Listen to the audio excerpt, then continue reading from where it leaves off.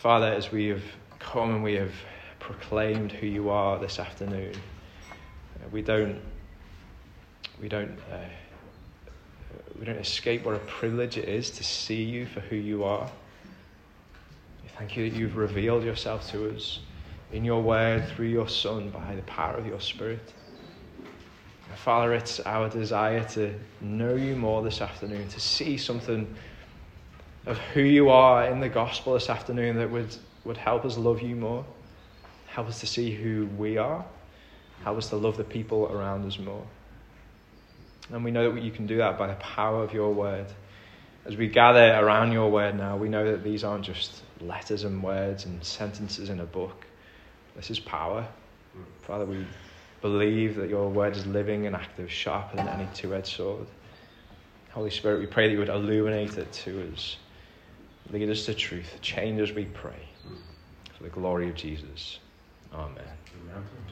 Well, folks, we all love a good versus evil story, don't we? We like the clear divides that you see in those stories. Villains against victims, and Disney, Netflix, Prime, all of those and many more jump on board with that great story as well. They tap into it and they make their billions on the good versus evil story.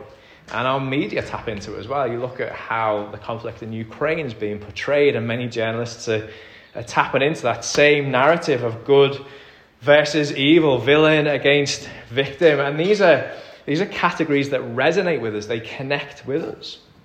What's interesting is when we see these stories and hear these stories of good versus evil, we usually tend to identify with the victim rather than the villain. We like to place ourselves in the story as we do, and we always go along with the victim, and we like to think that we're on the good side.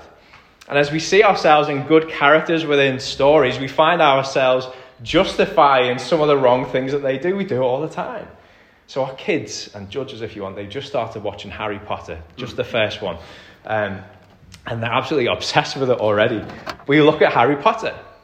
Harry Potter is the victim. He's the good guy. He's the one we get behind. But if you look at who he is, he's a truant. Like, he spends more time out of school than in school. He's a thief.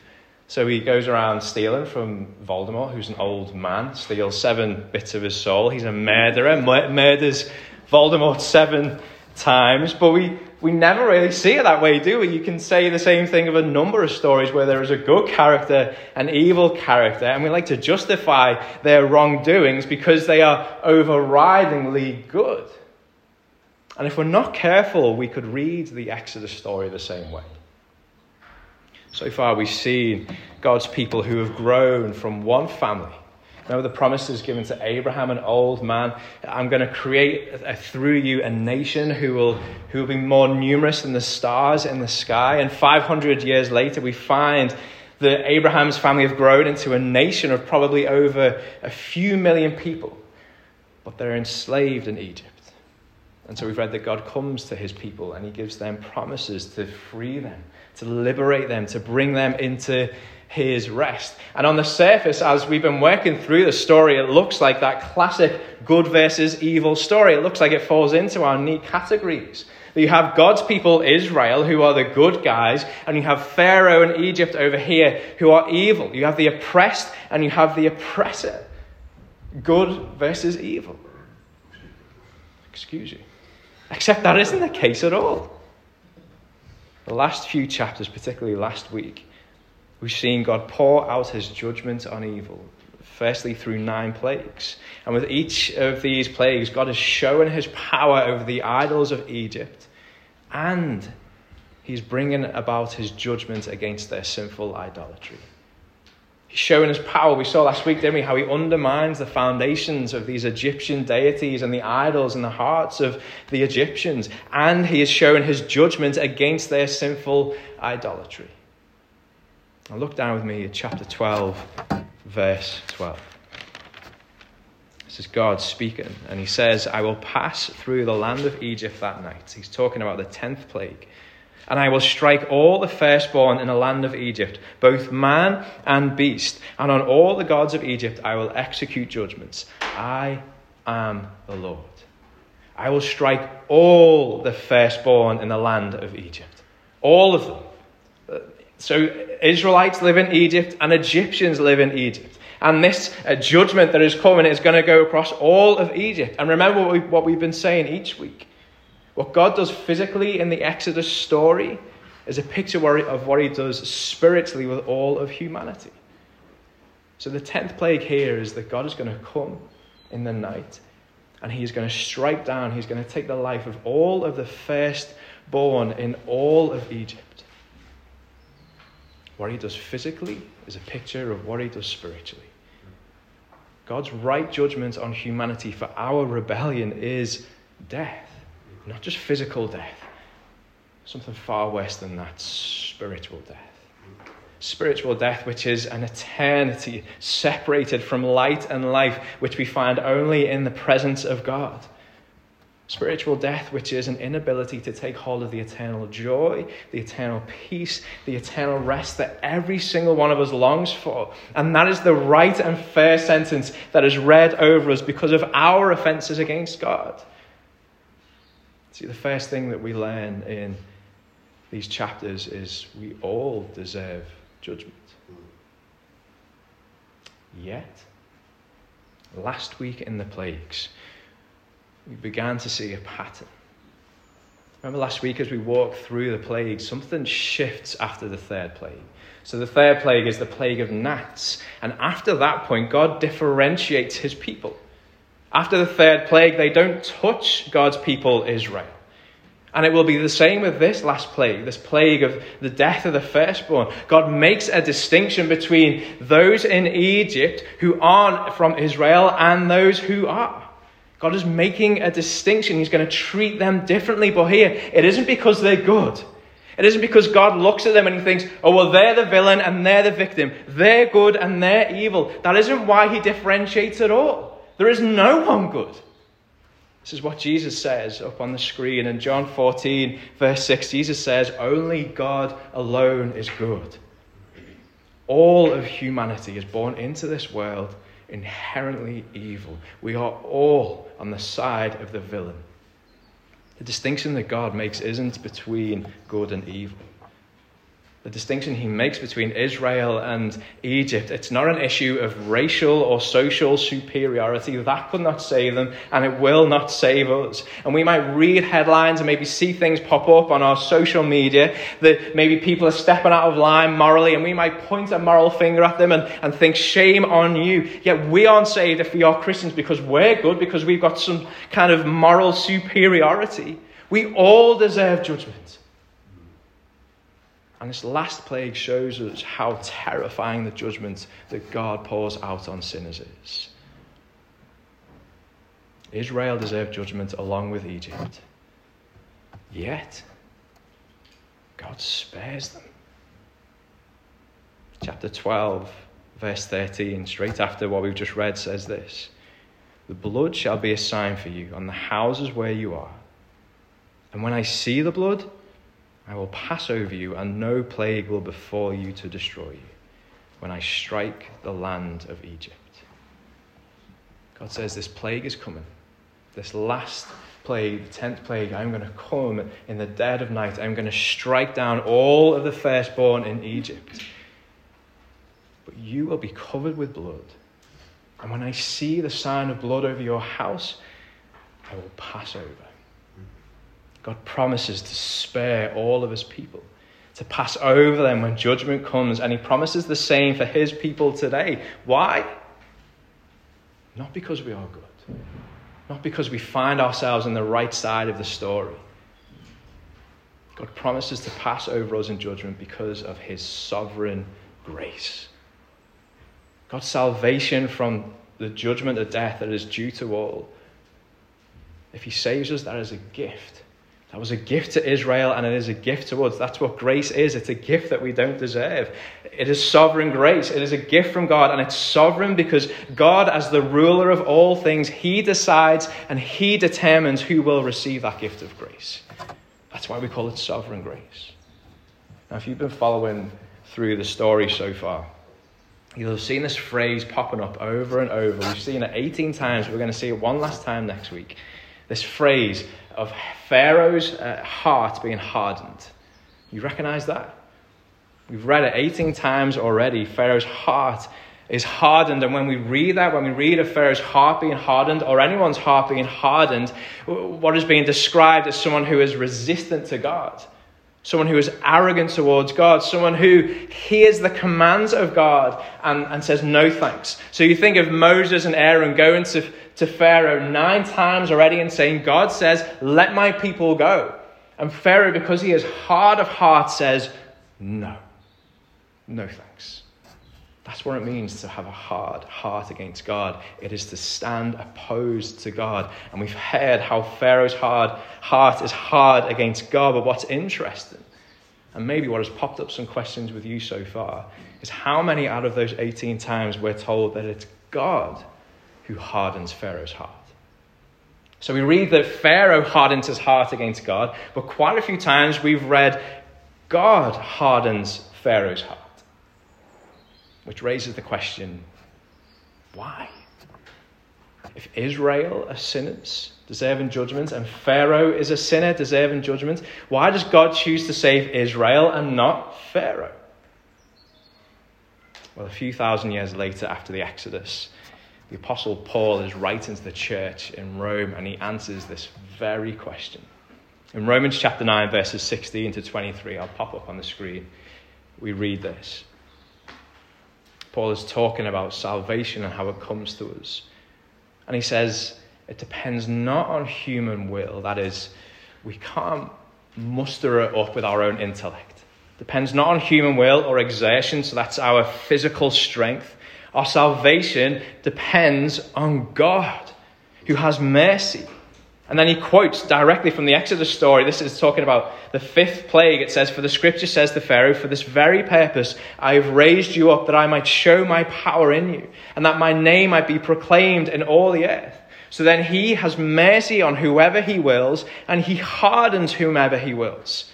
Has the potter no right over the clay to make out of the same lump one vessel for honourable use and another for dishonourable use? What if God, desiring to show his wrath and to make known his power, has endured with much patience vessels of wrath prepared for destruction, in order to make known the riches of his glory for vessels of mercy, which he has prepared beforehand for glory? So throughout the letter to the Romans, Paul is building a picture. He's building a picture of how we sit naturally coming into the world. And he says we come into this world sitting under the judgments of God. We come into this world as sinners. We all naturally and willingly oppose God, and we harden our hearts against him. And he's saying here in chapter 9, those who are saved are not saved because of our intellect, our human will. We're not saved because of our strength, our exertion. We are saved only because God decides to show us mercy. That's what he says.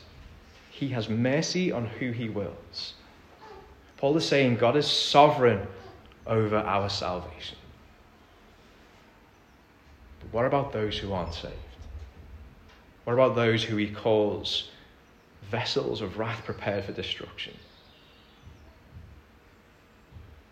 Well, God too has determined that their hearts will be hardened. He's sovereign over them too. And he determines that, Paul says, in order to show how spectacular his mercy is to those who've received it. The natural question that comes up as we read Exodus, these first few chapters, and we see that God hardens Pharaoh's heart, and we see that Pharaoh hardens his heart. The natural question that comes up is, has Pharaoh chosen to oppose God, or has God chosen that Pharaoh will oppose God?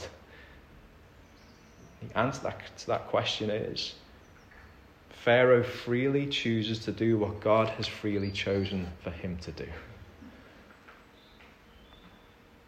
Pharaoh freely chooses to do what God has freely chosen for him to do. And now I know that leaves us with loose ends and questions. And Paul doesn't tidy that up for us, because he isn't trying to. He leans back on the character of God, and we can too. If you look back at chapter 12, verse 12, God talks about his judgment that is coming, and at the end of the verse he says this, I am the Lord. See, when we come to difficult passages like this and we see the judgment of God and his mercy on some, we need to remember he is the Lord. And haven't we come across that statement already as Andy was preaching? I am is God's name. And whenever we hear him give that self-declaration of himself, what we need to see is the fullness of his character.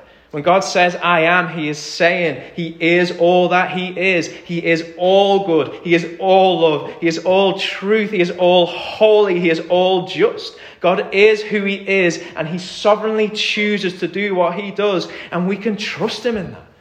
See, folks, what is really shocking is not that God sovereignly chooses some for mercy and not others, but that God sovereignly chooses anyone at all. Israel should have suffered all of God's judgment and all 10 of the plagues, and they don't. We should suffer God's judgment for our sin. And if we are saved, we don't. That's the scandal here. And God in his grace has provided a means for that mercy coming to us. If you flick back, look at the start of chapter 12. God gives his people specific instructions for how they are going to escape judgment that is coming on the firstborn. In verse 5, he says that each family are going to take a clean, spotless lamb. And they're going to keep this lamb in their home for 4 days.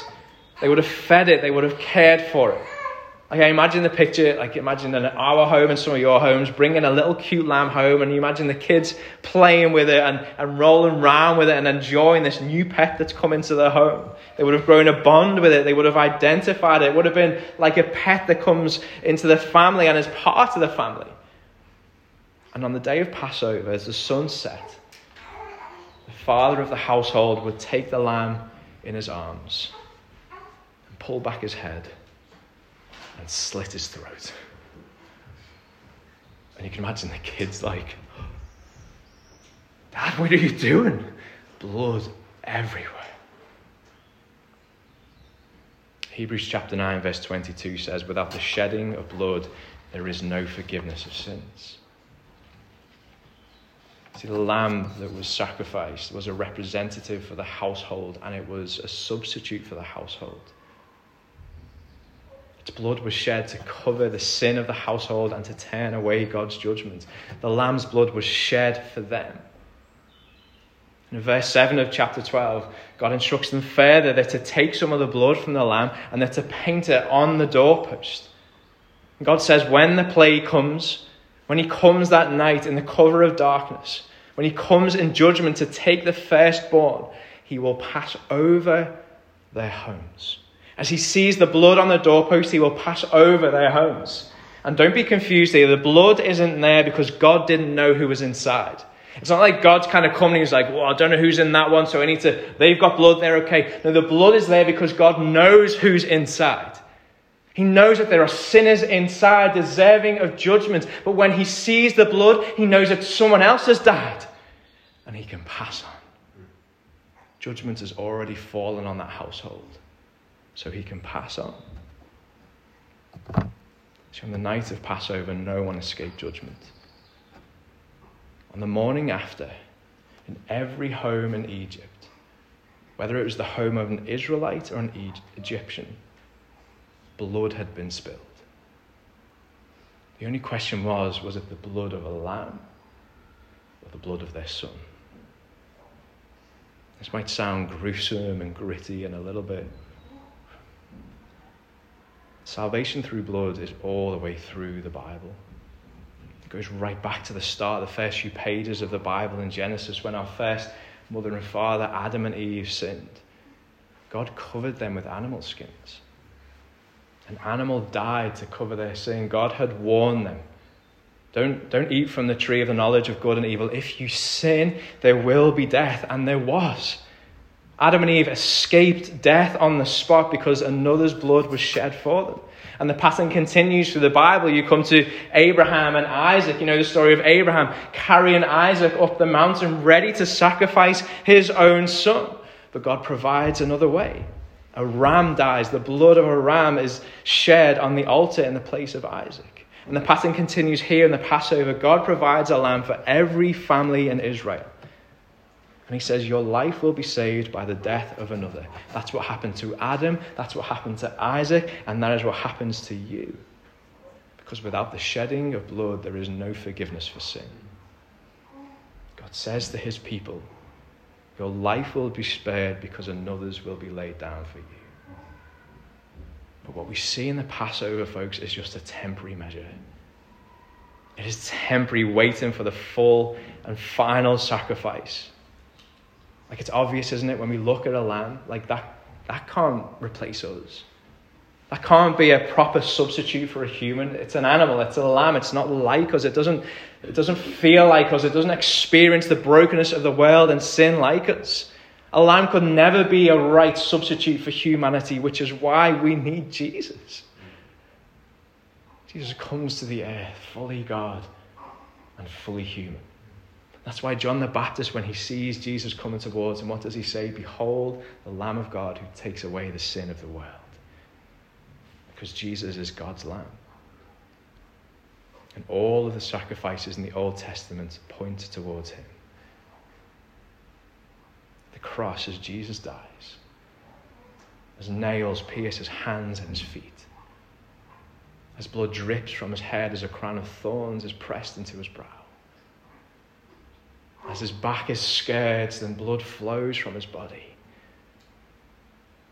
He dies as our representative, human for human, and as our substitute, sinless for sinner. Jesus' perfect blood was shed for his people, so that when the final judgment of God comes, we will be passed over. We are covered by the blood of Jesus, and we will be protected. Not because of our goodness, not because we find ourselves on the right team, or because of his sovereign grace. We need to know, folks, we all deserve judgment. God is a gracious God, and thirdly, we need to see that God gives his grace to us and we receive it through faith. The Lamb of God lays his life down for his people. It's his life and his death that saves us. But there is still something that we should do. God says to his people in Egypt, he says, paint the blood over your doorposts. See, there has to be a personal application of our belief. Like, imagine the night of the Passover. Imagine if you were the firstborn son. You've heard of this plague that's coming. You've heard that God is going to strike down every firstborn son in Egypt, unless the blood is found to be over the doorpost of your house. Imagine you're that son. Imagine having that conversation with your father. Dad, are you sure this is going to work? It's okay, son. God has given his word. The blood of the Lamb will save us. Yeah, but Dad, what if he doesn't see it? What happens if there's not enough on the doorpost? It's okay, son. God has given his word. The blood of the Lamb will save us. Yeah, but Dad, it's only a lamb. That can't be a son. Son, it's okay. God has given his word. The blood of the Lamb will save us. Yeah, but Dad, you don't know how sinful I am. Surely it's not going to be strong enough to cover my sins. Son, it's okay. God has given his word. The blood of the Lamb will save us. You can imagine them staying up all night. I would. Not wanting to close my eyes. You can imagine the firstborn sons holding tightly to their mom and their dad. And as dawn breaks, hearing the cries across Egypt. As mothers and fathers wake up and finding their child is gone. As these cries echo across the land, you can imagine the firstborn sons in Israel holding tightly and tightly to their parents, wondering whether they would be next. But yet they can hear from their fathers, it's okay, son. God has given his word. The blood of the Lamb will save us. Christ, our Passover Lamb, has been sacrificed. But folks, we need to have faith that it is enough to save us. We need to have faith that the finished work of the cross is finished. I can picture Moses and Aaron on the night of the Passover going house to house doing their due diligence checks. Have you done it? Have you put the blood on your doorpost? Oh, we just got to pack a few things. We know we're going. No, do it now. Don't delay. Go into another house. Have you done it? Have you put the blood on your doorpost? He's not really going to come. He's let us off these last few plagues. No, God is coming in judgment. Do it now. Don't delay. Folks, if you're on the fence about Jesus, I plead with you like Moses and Aaron would have, don't delay. Put your faith in Jesus. Believe that you need saving from your sin and believe that he has provided a means of salvation through his death on a cross. And if you already have, if you've put your faith in Jesus already, I encourage you this afternoon to fuel your faith by remembering the cross. That's the fourth thing that we need to learn from this passage. We can fuel our faith through remembrance. See, the morning after the Passover, God's people would have celebrated their salvation. They would have woken up and seen their sons are alive. There would have been relief. There would have been joy. There would have been a deepening of love for God and a deepening of their dependence and faith on him. And God didn't want them to forget. And so you see, right at the start of chapter 12, they reorient their calendars. They rewrite their calendars to start their year with a Passover. And every year they would repeat the Passover celebration. They would do it year after year to remind them, to bring their minds and their hearts back to that night of salvation. And as they celebrate this week-long feast, their faith would have been stirred. Their faith would have been fueled. There are a number of important points through this week of celebrations. Firstly, you had the Passover meal.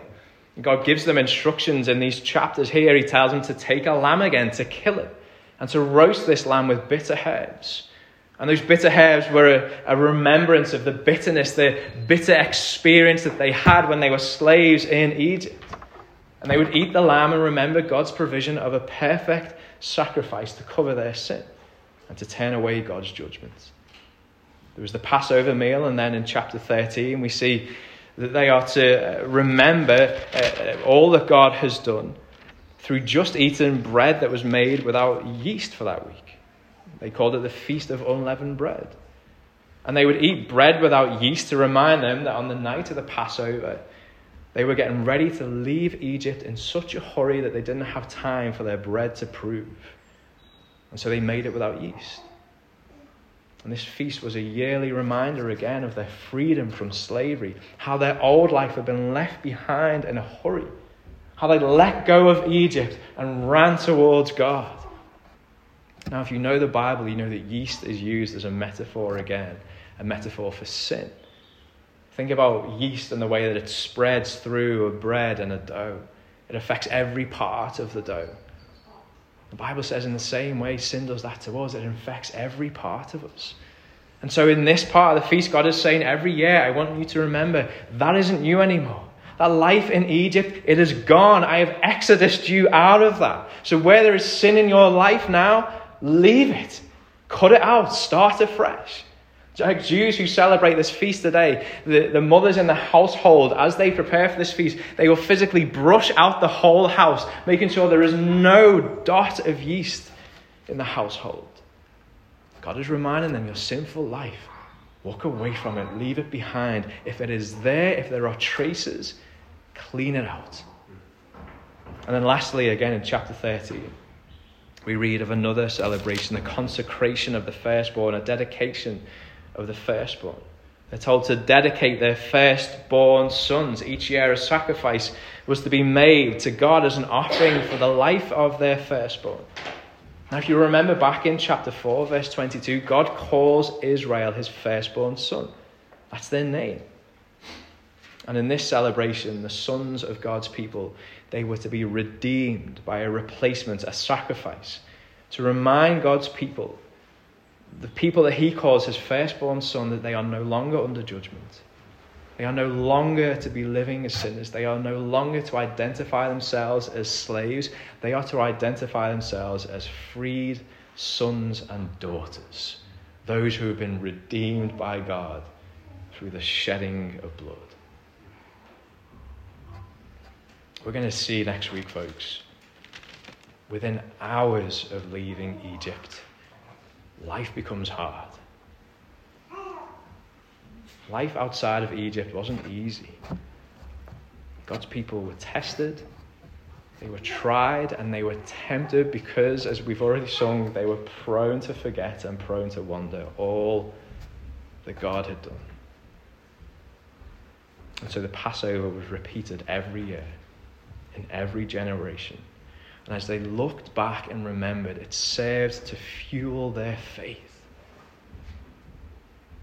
It served as a perpetual reminder that God's word is true, that he is God, he is a God who saves, that he has freed us from our slavery to sin, that his judgment has passed over us, that he has redeemed us from a life of slavery to sin, that we are now his sons and daughters. And as they remembered and looked back, their faith would have been fueled by their remembrance. And so is ours. Except when we look back, we have a greater work to look back to than the Passover. The fuel of our faith, brothers and sisters, is found in the final and full sacrifice of God's Son, Jesus. As we head out of here, just like Israel leaving Egypt, our faith is tested. We'll be tempted and we'll be tried. Sin will come knocking at the door. And when it comes, we will find ourselves questioning, is God really powerful enough to defeat this? Look back at the cross and remember, he is. When we experience the brokenness of the world around us and we question whether God is really in control, look back at the cross and remember, he is. When you find yourselves in moments this week, convincing yourself that no one loves you, look back at the cross and remember, he does. When we question whether God will meet us in our loneliness, in our distress, in our pain, in our suffering, in our anxiety, in our addictions, in our most embarrassing of sins. Look back at the cross and remember, he will. You find yourself doubting, has he really removed my guilt? Has he really covered my shame? Look back at the cross and remember, he has. Here's what we learn from the Passover. God is who he is. He will destroy evil and he will pour out his judgment with justice. The message of the gospel isn't that following Jesus is going to make life easy. It isn't like he brings us into Disneyland. The message of the gospel is that Jesus has come to cover our sin and to turn the judgment of God away from us through the shedding of his blood on the cross.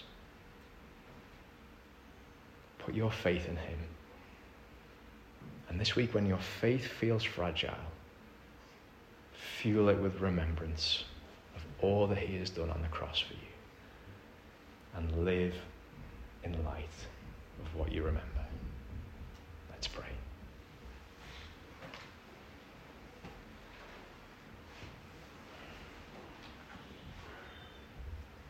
Father, we thank you for your faithfulness. We thank you that when you promise, you fulfill those promises. We thank you that your word is true. We thank you for the promise of salvation to your people in Egypt. Father, we thank you for the faith which you gave them through that night and the deliverance which you bought for them through the sacrifice of thousands of lambs, but fulfilled finally in the sacrifice of your Son. Jesus, where we are prone to think that we can save ourselves through intellect, through strength, Father, convince us of the lie that we are living. Help us to see that the only means of salvation is through your sovereign grace. And for those of us who received it, help us to turn that reality back to you in worship. Father, we love you for your salvation towards us. We know what we deserve. Father, as we come across difficult passages as we have done, as we see the reality that there are many in this world who sit under your judgment, where we don't have the answers, at the very least, can you help us to worship you more as we see the scandal that we have received mercy? Oh, Father, we should be under judgment just like them. But we thank you that we're not. And Father, we thank you for the cross. Jesus, we thank you for your perfect life. We thank you that you have made a way for us to receive mercy from God. Thank you that you bore our sins in your body on the cross. And through the shedding of your blood, you purchased for us redemption, forgiveness for our sins, salvation from death. Jesus, we thank you. And Holy Spirit, as we leave this place this afternoon, you know what we're going to face. You know the struggles with sin that we will contend with. You know the brokenness of the world that we will experience. And so we need your help. Our faith will feel fragile. So Holy Spirit, turn our minds back. Help us to remember the cross and help us to fuel our faith as we remember the faithfulness of our God. Jesus, we thank you that this is all about you. It's all about your glory. And as we gather around this meal now, even in this moment, help us to remember. Help us to give thanks. Help us to worship. Help us to dwell on what it is and what it took for us to receive mercy, not judgment. And help us to hold fast to the promise that one day as we are welcomed home, there will be no judgment for us that leads to death. We will be welcomed into eternal life. Jesus, we love you. We thank you. We pray these things in your name. Amen.